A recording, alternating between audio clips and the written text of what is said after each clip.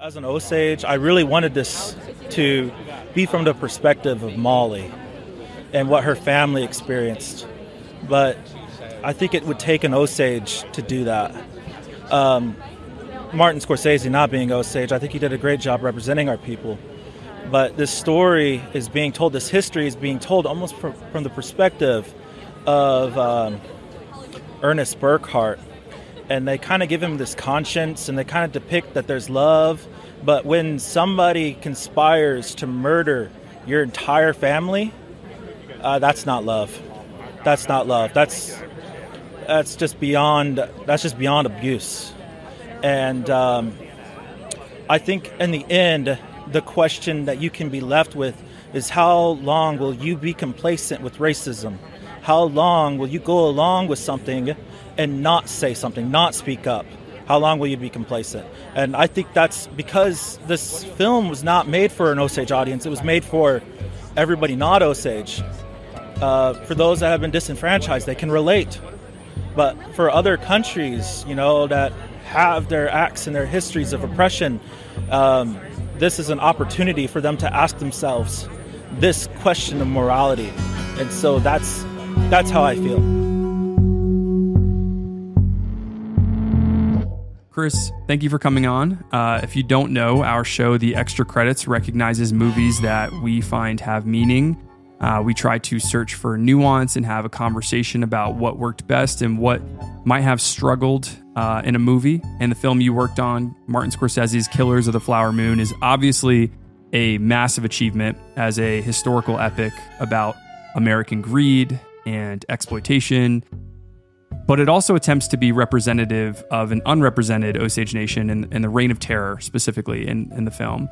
So it's a very complex movie, and I'm grateful to be able to speak with you as someone who worked on the film, as an Osage consultant, and I especially respected your reaction to the film after its premiere, which we'll get to eventually. But first, I'd love to hear more about you and what your experience was like working on Killers of the Flower Moon. But how was it looking back at your time on the film? Yeah, the film was, it really was a once in a lifetime opportunity.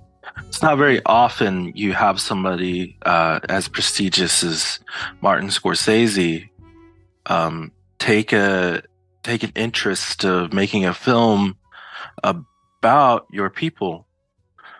This is the guy that's known for films like Casino. Gangster films, The Irishman, and things like that. And so, there was a lot of buzz back at home, just about that, and that was I think the news of it was just like 4 months after the release of the book from David Gran, and so. Looking back on it, there's a lot of feelings that come up, especially back at home. This is something, I hear a lot of people that use story a lot, and it is a film and it's made for entertainment, but like these were real things. These were real things that really, really happened to people, as and it's really hard to think about that because like their descendants are living today. And so there was a lot of talk and concern in the beginning of production. It was all focused around like the FBI and Tom White. And Martin Scorsese had a meeting with the Chief Standing Bear, and they had quite an extensive conversation, and there was another man from Grey Horse named Wilson Pipestem, and he wrote a letter to Scorsese, and really just wanted them, wrote out their concerns, and the Grey Horse people. There's 3 communities. There were 5. But 3 exist today. Those communities are Grey Horse, which the Osage term is Bossuogne, and that means lives on around hills. and then there's Jean in Hominy, Oklahoma. That means they live in the woods, and then there's Wakakuri, and that's where I'm from, which is Pahuska. But I have family at those other communities. Um, so you know, he talked to that Gray Horse community. He agreed to meet with him, and he did, and they all laid it out, and you know, reflecting on it, I had no idea what they were gonna do, and it was just kind of, I feel like, the right place and right time. Um, I work in language revitalization. I don't I don't work in the film industry, so I've dedicated my whole life to learn my people's language and to teach my people's language. I uh, I got hired by the nation um, to teach our language, and I worked with the nation for nearly a decade, and so I was just in my office in Pahuska, and my director at the time was Van Big Horse, and he come and talked to me. He said, "Christopher, want to talk to you about something." Anytime your director says they want to talk to you, you're like, "What's this about?" your boss. Yeah. And so he said, "They want you to work on that film." Um, I had heard that Chief might have mentioned me to Martin Scorsese, but that's just hearsay, and you kind of know how that goes. And so they worked with us, and one of those elements is they really wanted our language to be in the film. And so one of the ways they did that, this was before COVID, I think. Yeah, that they said that, and then they they needed somebody to translate the script, but they also needed somebody to teach the actors. And so I didn't do it alone. The now director is Braxton Red Eagle. At the time, he was not director. And so I did it with the help of Braxton Red Eagle and Janice Carpenter. And we were the language consultants and teachers. And so before we even had a line to even translate, we uh, I met with somebody named Marianne Bauer, one of the producers of the film, and she said, Mhm. I meet with her, and it was an exciting meeting. Um, I kind of kept my concerns about the film to myself, except I visit a lot with my wife about it because you know there is historical trauma to these events that we haven't had the opportunity to really heal from. There's something that's common here is and this goes for our culture as well. We either just have private conversations amongst ourselves, or we say we don't talk about it. And so there's a lot of Mhm. hurt, uh, the loss of intergenerational wealth, because it's just out there. Something like 26% of the head rights and the estate does not belong to the Osage people for whatever reason. I had that kind of in the back of my mind. And so like I meet Marianne Bauer and they tell me what they want me to do.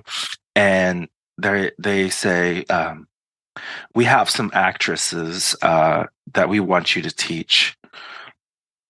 And so I specifically worked with Lily Gladstone and Kara J. Meyer.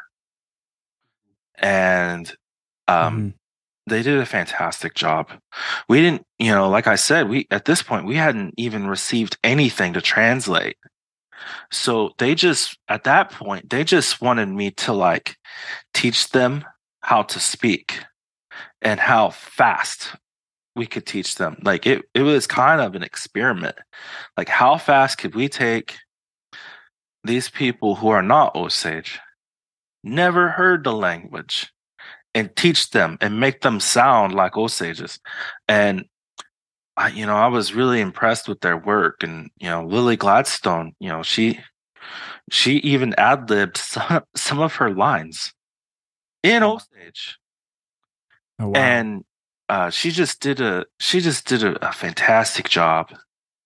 Um, then the work started coming in, and it was kind of different because we all had signed NDAs, and they give us these lines, and they wanted us to translate them. And it's kind of funny because like you have half of a conversation and somebody had another half of a conversation. And oftentimes, I don't know if people realize this, but in another language, and I don't know how like general and broad this is, but for Osage, the way you say something is going to reflect how you respond. And so we did that, and we kind of had to almost work in secret with each other. Also, like COVID, so we were it's like passing notes in the office because like you couldn't be around each other. You just basically in those days you just like were in your office and you didn't hang out with anybody. You just like hung out in the office, and if you were around people, it was a policy to wear a mask.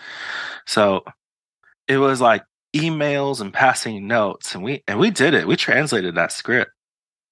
So I all of Lily Gladstone's lines, I translated that. All of Kara J. Meyer's lines, I translated that.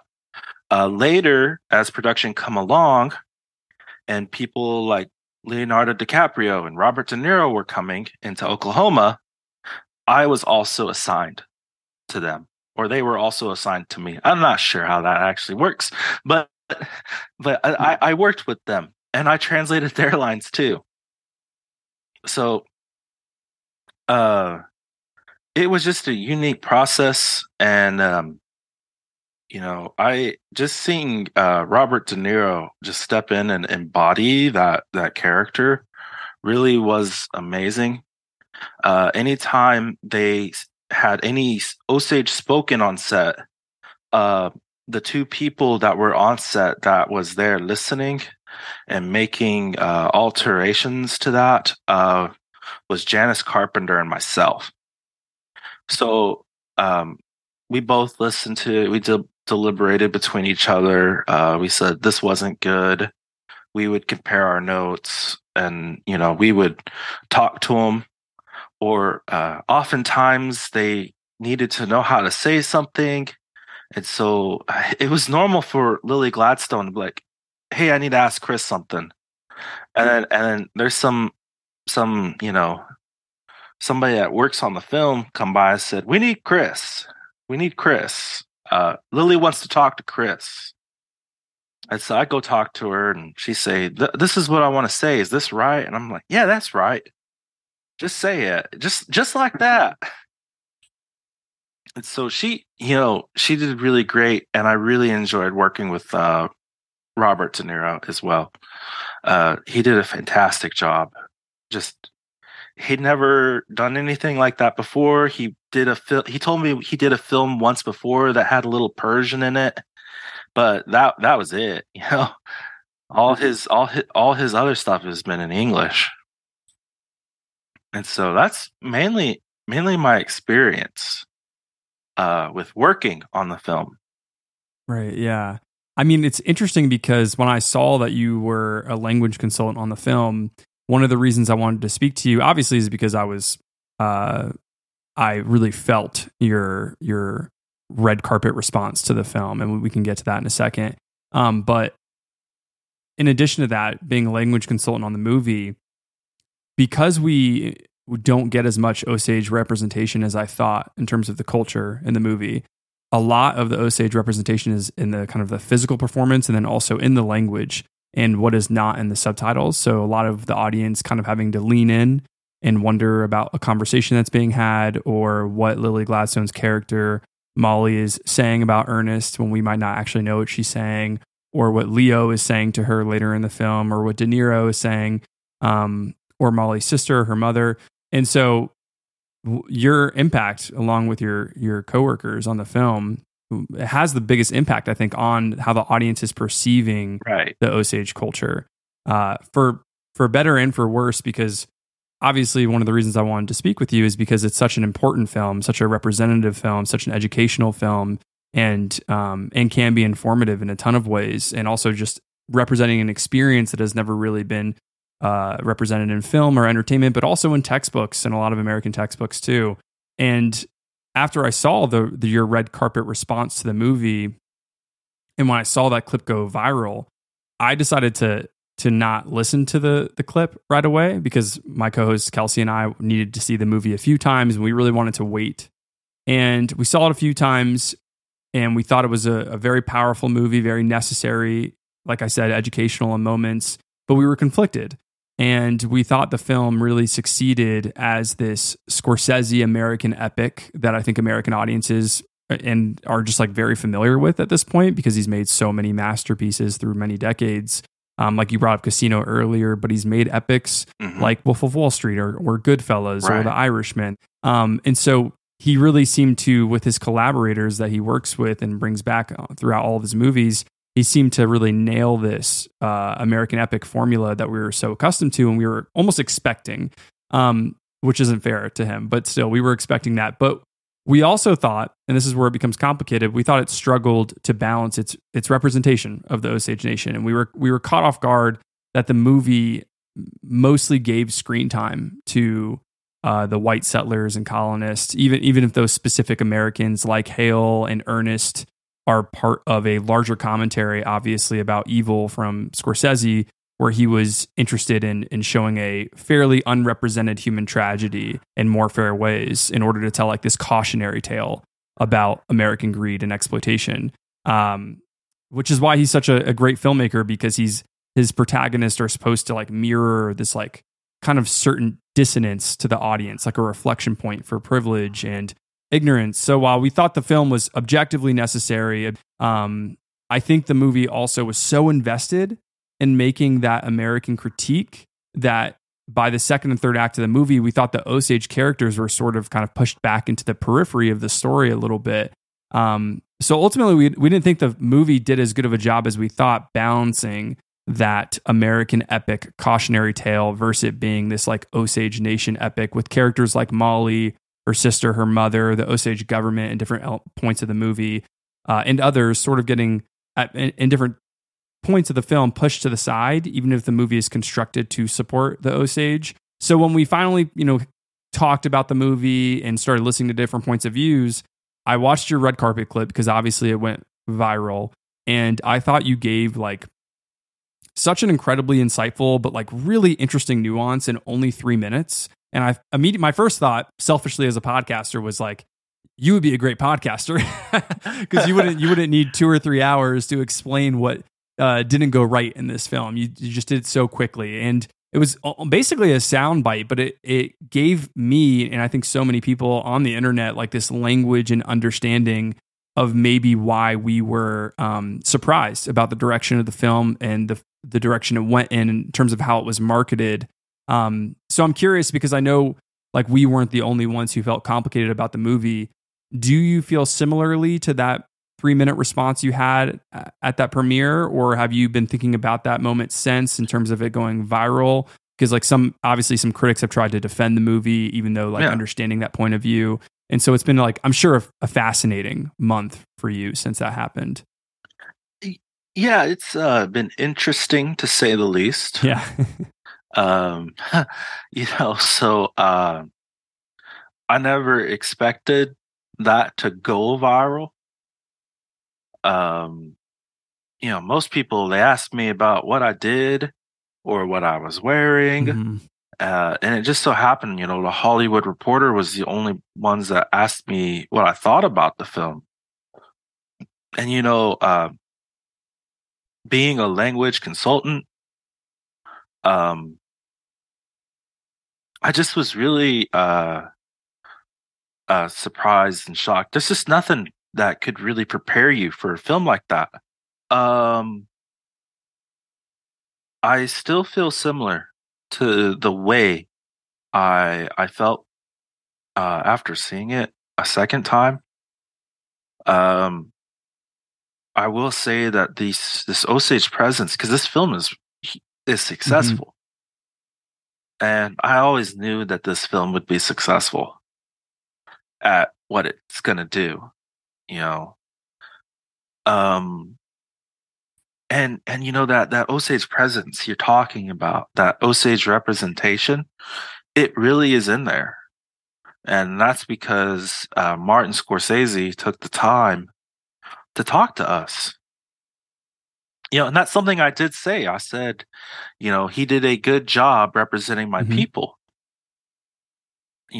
When you look at that film, you watch that film and you see us, you see all them Osage in there.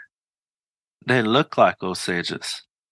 So often in Hollywood, you watch a film, everybody looks Lakota or Hmm. Comanche.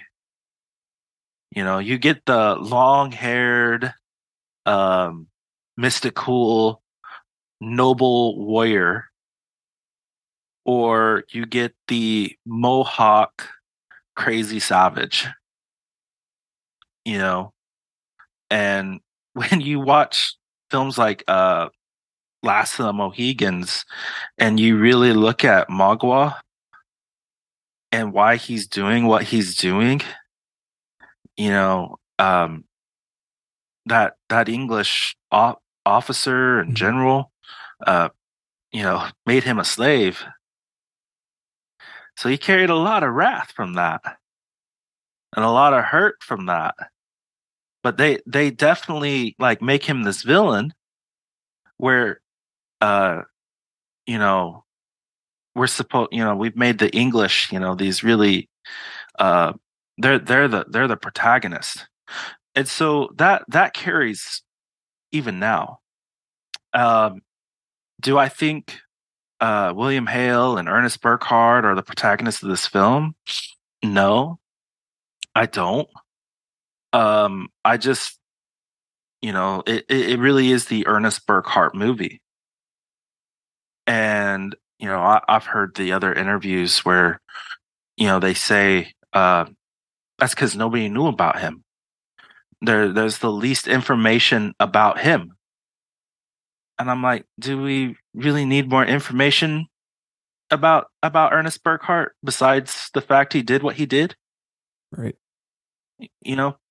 And I've seen the film twice, and I there's just nothing that can prepare you for that level of violence against your people, and especially the women of your people. Our women are sacred. We really are. We are a society where um, we really talk about like how men are the center and front of everything, but really it's not. That our tribe wouldn't function if it wasn't for the women in our tribe. And so, when you think about Molly Burkhart and Molly Kyle and her sisters and her mother, really this is a missing and murdered Indigenous women's story. And that's something that still happens Hmm. today, and um, I don't hate the film. I think the film, it's necessary, and just like you said, you had complex feelings coming out. I did too. I had, there's, it's one of those films when you watch it, you don't feel good after watching it. You always feel, queasy in your stomach, about the things that people did to other people, the things that these men did to these women.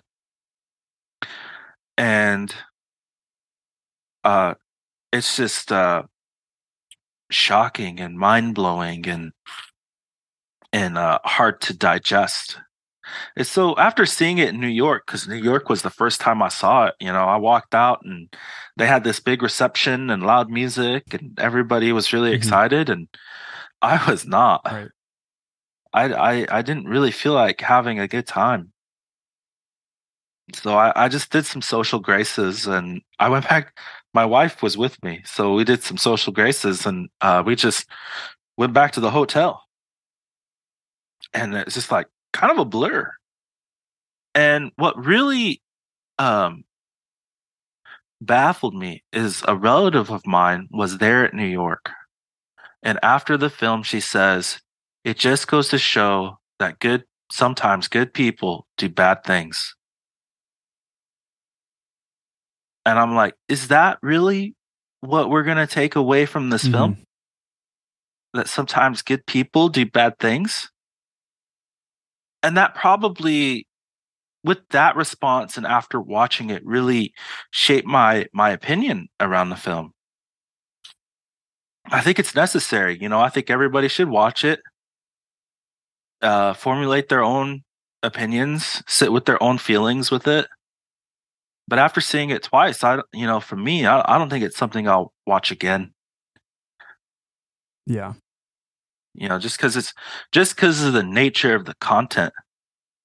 But I really am proud of the work that I did on the film, and just seeing the impact that my work and so many others had on the film.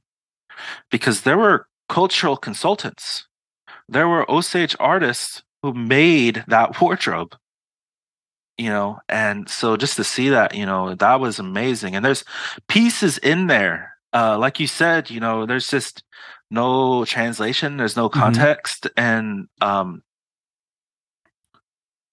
could we have put more Osage things in there? Sure.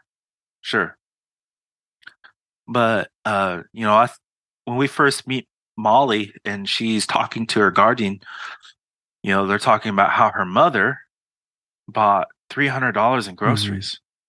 In the 1920s, $300 in groceries was a lot of groceries. That's a lot of groceries. It's not as much today. You may get 60 items for $300 now, but that was a lot of money. So you don't really see the Osage generosity. But for us, Osage that watch that, we know why she bought that many groceries. And that's because Osage people are inherently generous people. Before there was money, they gave away horses. It was always in the nature of our people to always give and to share. And so and that was for that was for our ceremonies, that she was hosting, that she was putting those groceries up for that, because anytime you do anything, you feed. And so without that context, I that probably just seems crazy that she's spending $300 on groceries. But for all us Osage that watched it, we understood what that meant. And there are more things we could have put in there, but maybe it is better. Maybe it is better that we don't have all of our cultural things out there. Because oftentimes what happens is people see, all these indigenous nations do things, they'll start to copy it. And I guess flattery is the greatest compliment, but it is kind of weird, Yeah, I think there also is room in the film where it does enough to provoke the audience to educate themselves in a way, just like how you're talking about, whether it be the audience educating themselves about the Allotment Act with the land, or the head right system. and really trying to understand that more deeply, and like in terms of the way our country systemically was preying on the Osage Nation. What we got to see was more of a microcosm of what Scorsese called a macrocosm, which is just this systematic attack by Hale's team and their robbery of Osage wealth, still having major consequences today. And it does leave that education, I think, for people to walk away with the movie, to go read more and look into different experiences more that aren't their own. And so I agree that there are pockets of the film that are better left unexplained if they're just provoking enough. But I am curious in terms of things that maybe could have, in terms of just the screenplay and the character studies, because really this film is a movie. It is an epic. It is an entertaining, devastating film, but it is truly like a character study movie, and that's what Scorsese and his collaborators are so good at. But the movie is balancing three major characters. It's balancing Molly, Ernest, and Hale. And by the third act, it's such a surprising film. We only saw it twice, just like you. And I think we on the second watch, I really was trying to go in knowing the first act was the most provocative, the most transgressive, kind of giving you hope that the movie might follow Molly. And then we kind of pivot. And there's a thematic reason for that, of course, that is well intended. But by the third act, the film really turns into this like internal battle or like moral investigation of American guilt in courtrooms and in jail cells. And while all of that is like a well-intended, effective exploration of these men and their greed, the third act really like leaves out an Osage perspective. And a lot of the defenders of the film, because we work in like a film commenting space and critic space. And so we did a 2-hour episode on this movie and talked about what we're talking about now. And there are a lot of defenders of the movie that would argue that the movie stuck to real life, which is that Molly is bedridden for most of the second act. But we thought that was pretty convenient because it is a $200 million movie. And considering the film's screenplay went through so many different iterations at its beginnings and could have been maybe structured a little bit differently, we were left disappointed that the movie evolved into like this multifaceted character study about the men behind a massacre instead of better balancing maybe that story with someone like Molly. And even though like Scorsese and his collaborators deserve credit for like reworking the novel from less of what you were talking about at the top, like an FBI origin procedural drama, to this like interrogation of evil and how this story took place and this real life events happened against the Osage. But do you think that this movie still, though, while giving credit to Scorsese and his collaborators for making a good film that is informative or provocative, do you think it could have gone farther by just representing Molly's journey just more? Because the movie gives us these great moments with her narration, and it attempts to give you this Osage perspective with her mother passing away, and then also her sister. But once you get that perspective of her family, you're left wanting more, in good ways and also uncomfortable ways, because I think there's a lot of people with my identity that have said in defending this movie that Scorsese has now opened the door for more like for Native American filmmakers in the future to tell stories or real life tragedies like this one, or real beautiful stories in the history of different Native tribes or nations with a wider scope about these experiences. And someone else other than Scorsese like should tell that story. But it really felt like the movie could have just walked with Molly's story more and gone more in depth. So I'm curious if you think the movie could have done that, and if Scorsese or his collaborators or maybe the screenwriters could have just given us a little bit more. Do you think that is better suited for future Native American filmmakers? I think they could have done more. Even with just Molly, and we know a lot, about Anna, her sister, and just like look at the way they wrote her. The way they wrote her, it sounded like she had this coming. She was unhinged and a problem. And what we know about her, um, because of the book, and it is that that she preferred to wear, flapper dresses and things like that, and she liked the nightlife of Pahuska.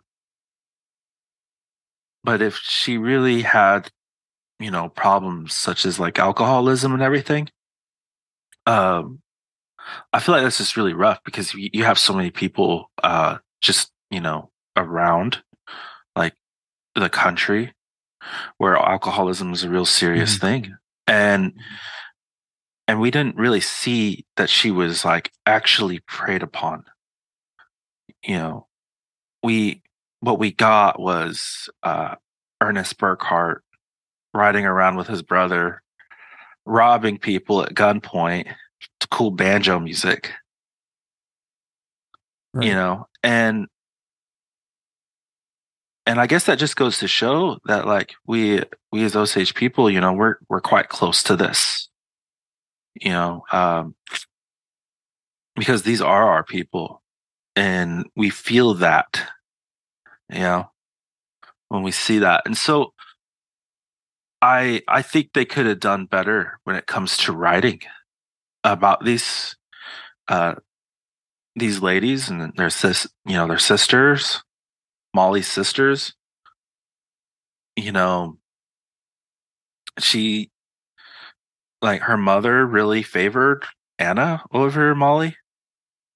We didn't really see that except for the few times that we did. Where she says, I don't want you, I want your sister. Hmm. So we kind of see that dynamic a bit. And it's just glimpses. And something that Scorsese said in the beginning is this is a story about betrayal. And I'm like, really make it a story about betrayal. We did we really need all the jail scenes? Hmm. It we and yes, during that whole time she was, Molly was bedridden, but they could have wrote that different, where that could have been the focus. And you know, Tom White appears, and Hmm. she has her dream, and then she goes to Pasca and she gets well, and we actually see her wrestle with the fact that her husband might have possibly been doing this with her, and then make it that reveal, you know, like carry us through the gaslighting, carry us through the abuse. And maybe they chose to wrote it this way because it's just easier to digest that way. But we do lose that sense. And so and maybe that's just because I'm Osage watching this about Osages, and everybody's gonna have their opinion. That's something I said. This isn't an Osage film. This is a film about Osages that is playing around the globe. Hmm. It's not for us. It's for everybody else to take in and to digest. And everybody, how you said you got people that defend this film, um and I had a critique about it, and all of those opinions are valid. All those opinions are valid because once it's out there, it's no longer ours. It's for everybody to take in and to get their own understanding of it. And then it's up to them. Do they want to know more about it, or is this it? Because like this isn't a documentary. This is a film based on true events Hmm. that was made for entertainment. And so I think it's a step in the right direction in regards to opening the door for other indigenous filmmakers. I would just like us to get past talking about the trauma. You know, anytime there's a film about indigenous people, it's about Wounded Knee. Hmm. Bury my heart at Wounded Knee. is a devastating movie. I only ever watched once. It's all about the trauma that we experience. It's, at some point we got to stop talking about how sad it is. How sad was it? And start talking about the success stories. Because like even we got Reservation Dogs. That's a comedy, and it was funny, but again, that's a story that is about grief. Revolving around the process of their friend's own suicide. So was there funny things? Yeah, but the heart of that story is revolves around grief. So we're always perpetually sad. We're perpetually sad people. But when you're actually around Indigenous people, we're some of the funniest people. We laugh and we smile a lot. And at some point, I would actually like to see that on the screen. Imagine that if there was an Indigenous rom-com. Let's get it. What that would look like. So there's more to us. There's more to us than the hurt and the loss.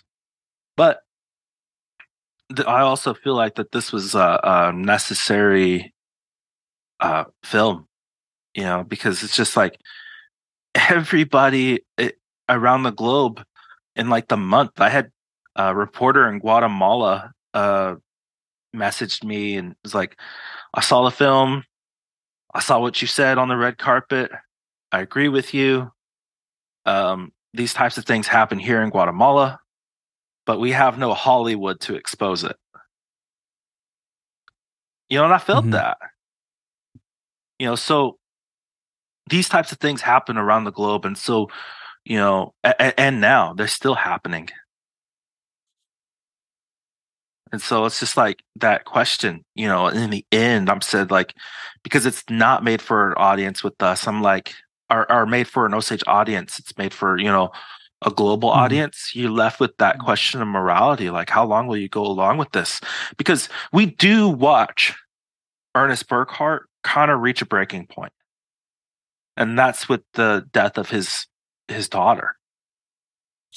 And he flips and he confesses and testifies against his uncle. So there was a limit to how far he would go. And so I think that that's something that we could take away. What's our limit? How far could we go along with something like this? And so for me, that was like my biggest takeaway. And I think that's one of the reasons why this film is successful. Yeah. No, I think that is the kind of through line idea of what are you willing to sacrifice morally in these human crises in order for your own success or your own image.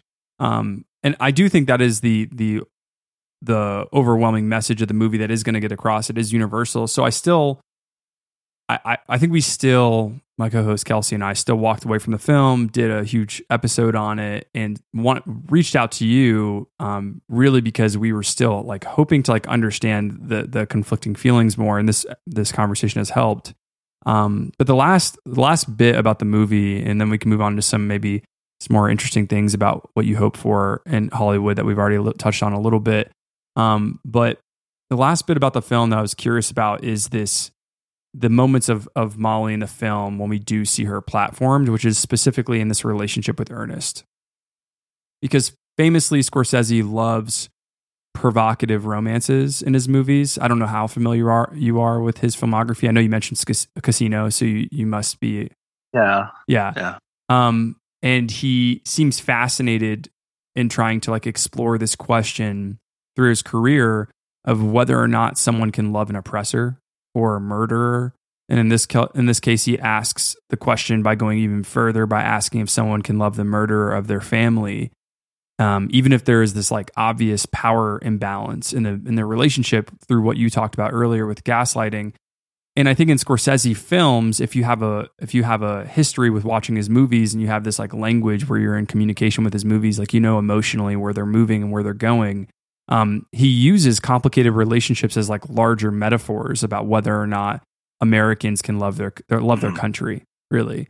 And I think in Killers of the Flower Moon, he kind of sneaks that question into the movie through Ernest and Molly. And in press leading up to the release of the film, Scorsese said when he read the Grand novel, he originally started writing the script as this FBI origin story, and DiCaprio was going to play White as the FBI agent.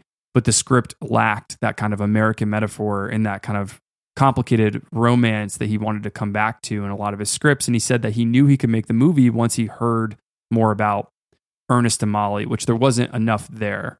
And so he wanted to dive deeper in there as this kind of like central driver of the movie that they could get made.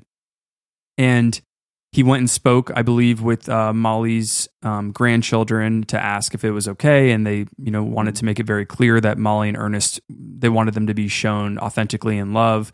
So he had to respect that kind of complicated nuance in the film.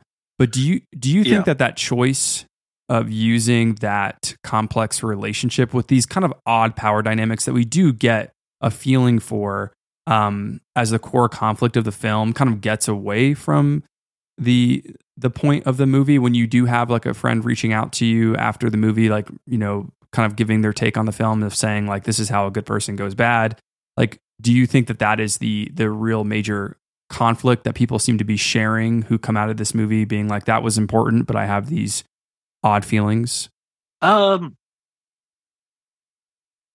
have had a lot of people tell me that that's weird. Okay. I've had a lot of people tell me that's weird. And she did say that her granddaughter did say that in that meeting, that they were in love. And, that's the Burkhart family. It's kind of hard to go against that idea. But for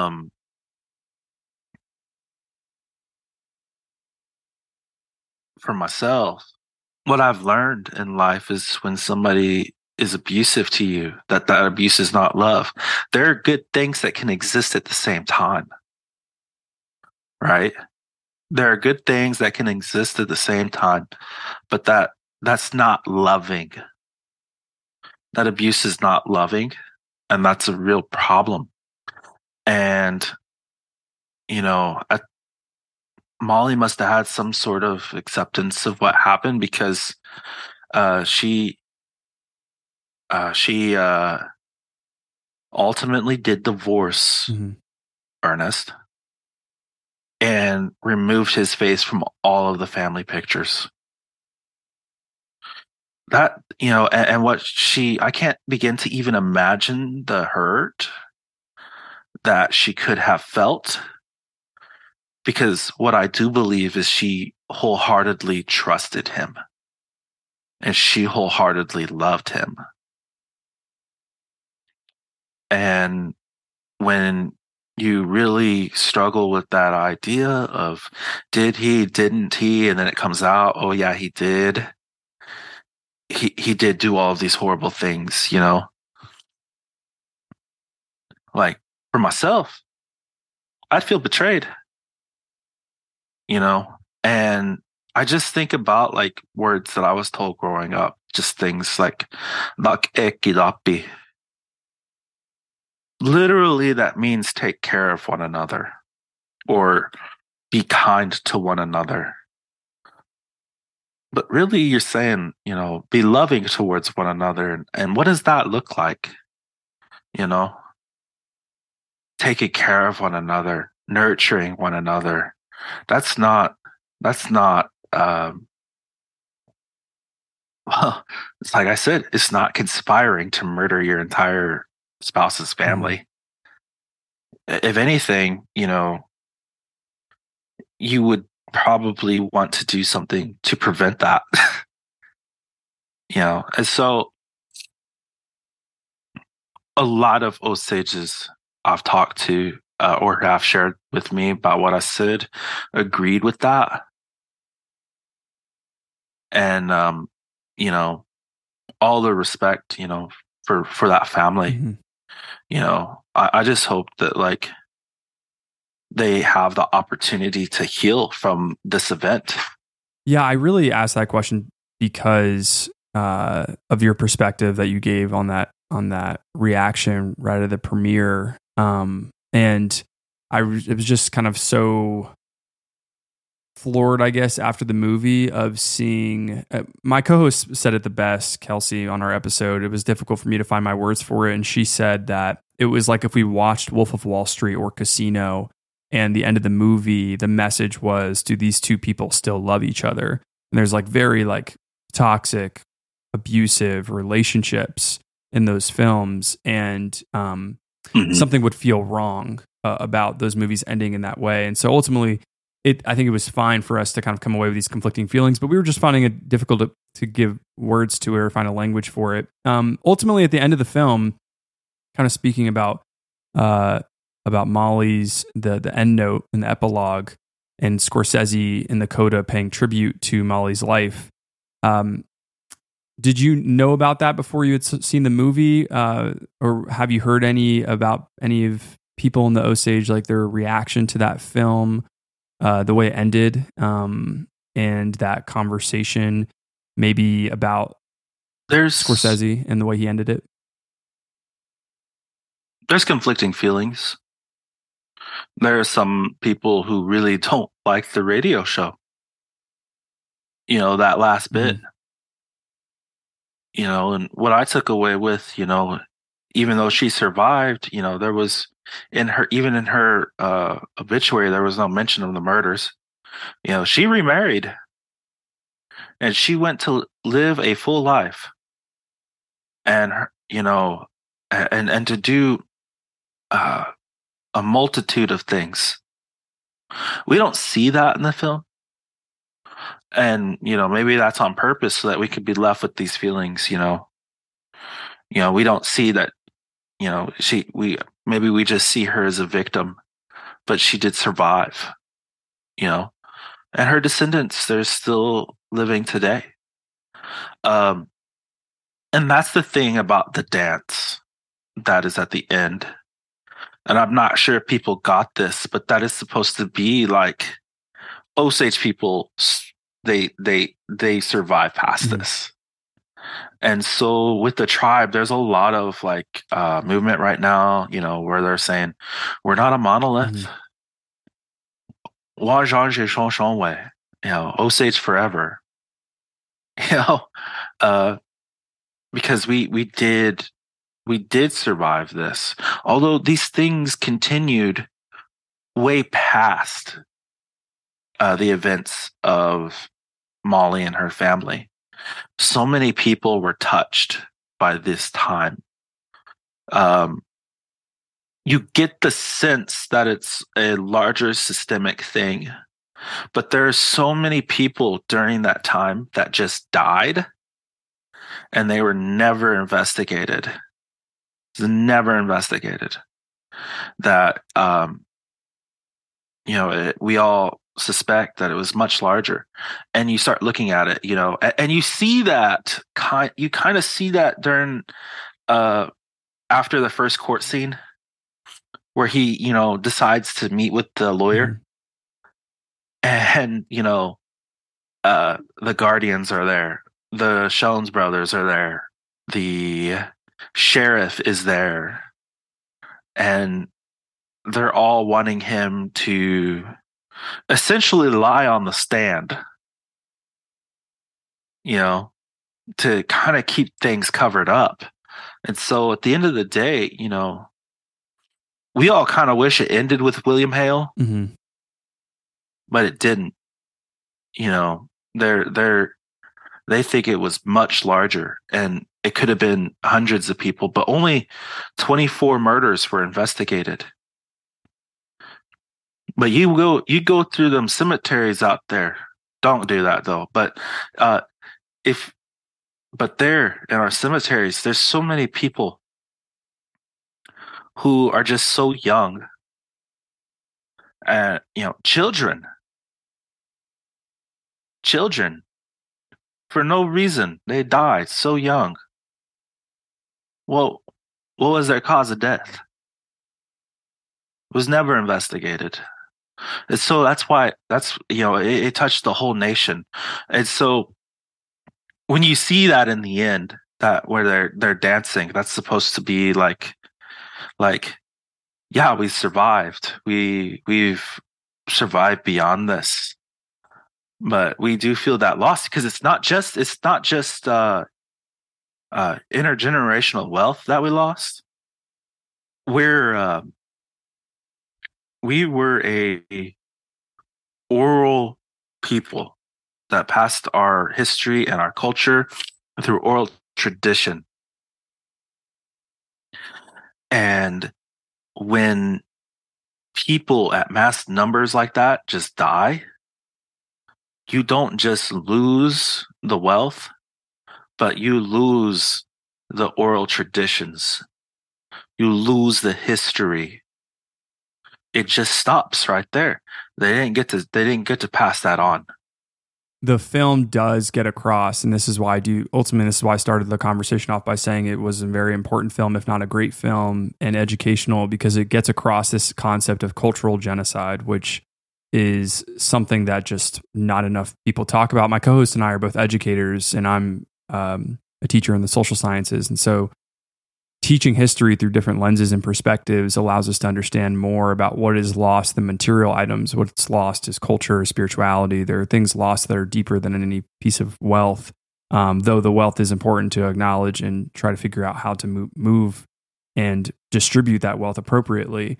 But that's why I was curious about the coda, because while that last image is powerful of the Osage, the coda felt like much like what we've been talking about this whole conversation, which is this very odd balance between trying to represent this tribute to Molly's life while also Martin Scorsese doing this end note to his career in a way, of finally representing a more marginalized part of our American history that he often leaves in the periphery of his movies, sometimes conveniently, even if there is a theme or idea there.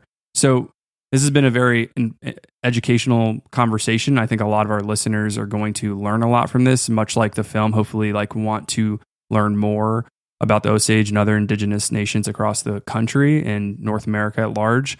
But also one of the reasons I wanted to have you on is because just in terms of criticisms and nuances in Hollywood, we see a lot of regurgitating opinion. We don't really see a lot of nuance with such emotional caution.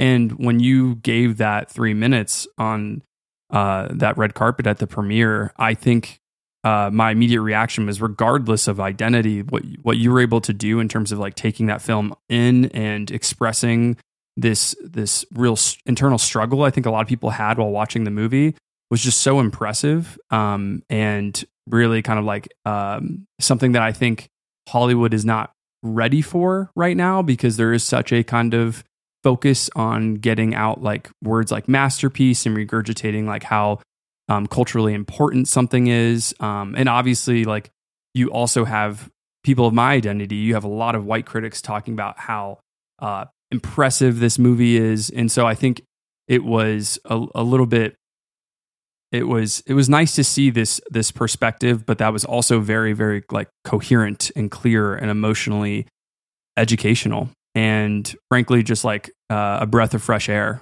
So thank you again for coming on and speaking with me. And hopefully this has been a nice conversation for you too. Yeah, no, this has been a good conversation. Thanks for reaching out to me. Like I said, a lot of people, they call this a masterpiece and everything. And somebody asked me what I thought, and I'm not a type of person that isn't gonna share my opinion if you actually ask for it and what I see. And so I just did, and I didn't expect what happened to happen. I didn't expect people to resonate with it, and a lot of people resonate to different parts, to what I said. And that's okay. People are going to do what they're going to do, and not everybody will agree, and that's okay. And so I just I just share my honest opinion. And it seemed to be something that a lot of people were also thinking. Mm-hmm. I just happened to be the first person to say it. Chris, thank you again for coming on. Hopefully we can have you on again one day if we get a potentially an indigenous rom-com. Like you set that up. So I think we do have directors and writers who listen to the show. So maybe we can have some people, put some other people in charge of stories that should be telling those stories. And maybe we can get something a little bit more optimistic, hopeful, true to the spirit of the contemporary times for different indigenous communities across North America. Again, thank you so much. Thanks for having me. Thanks for inviting me on.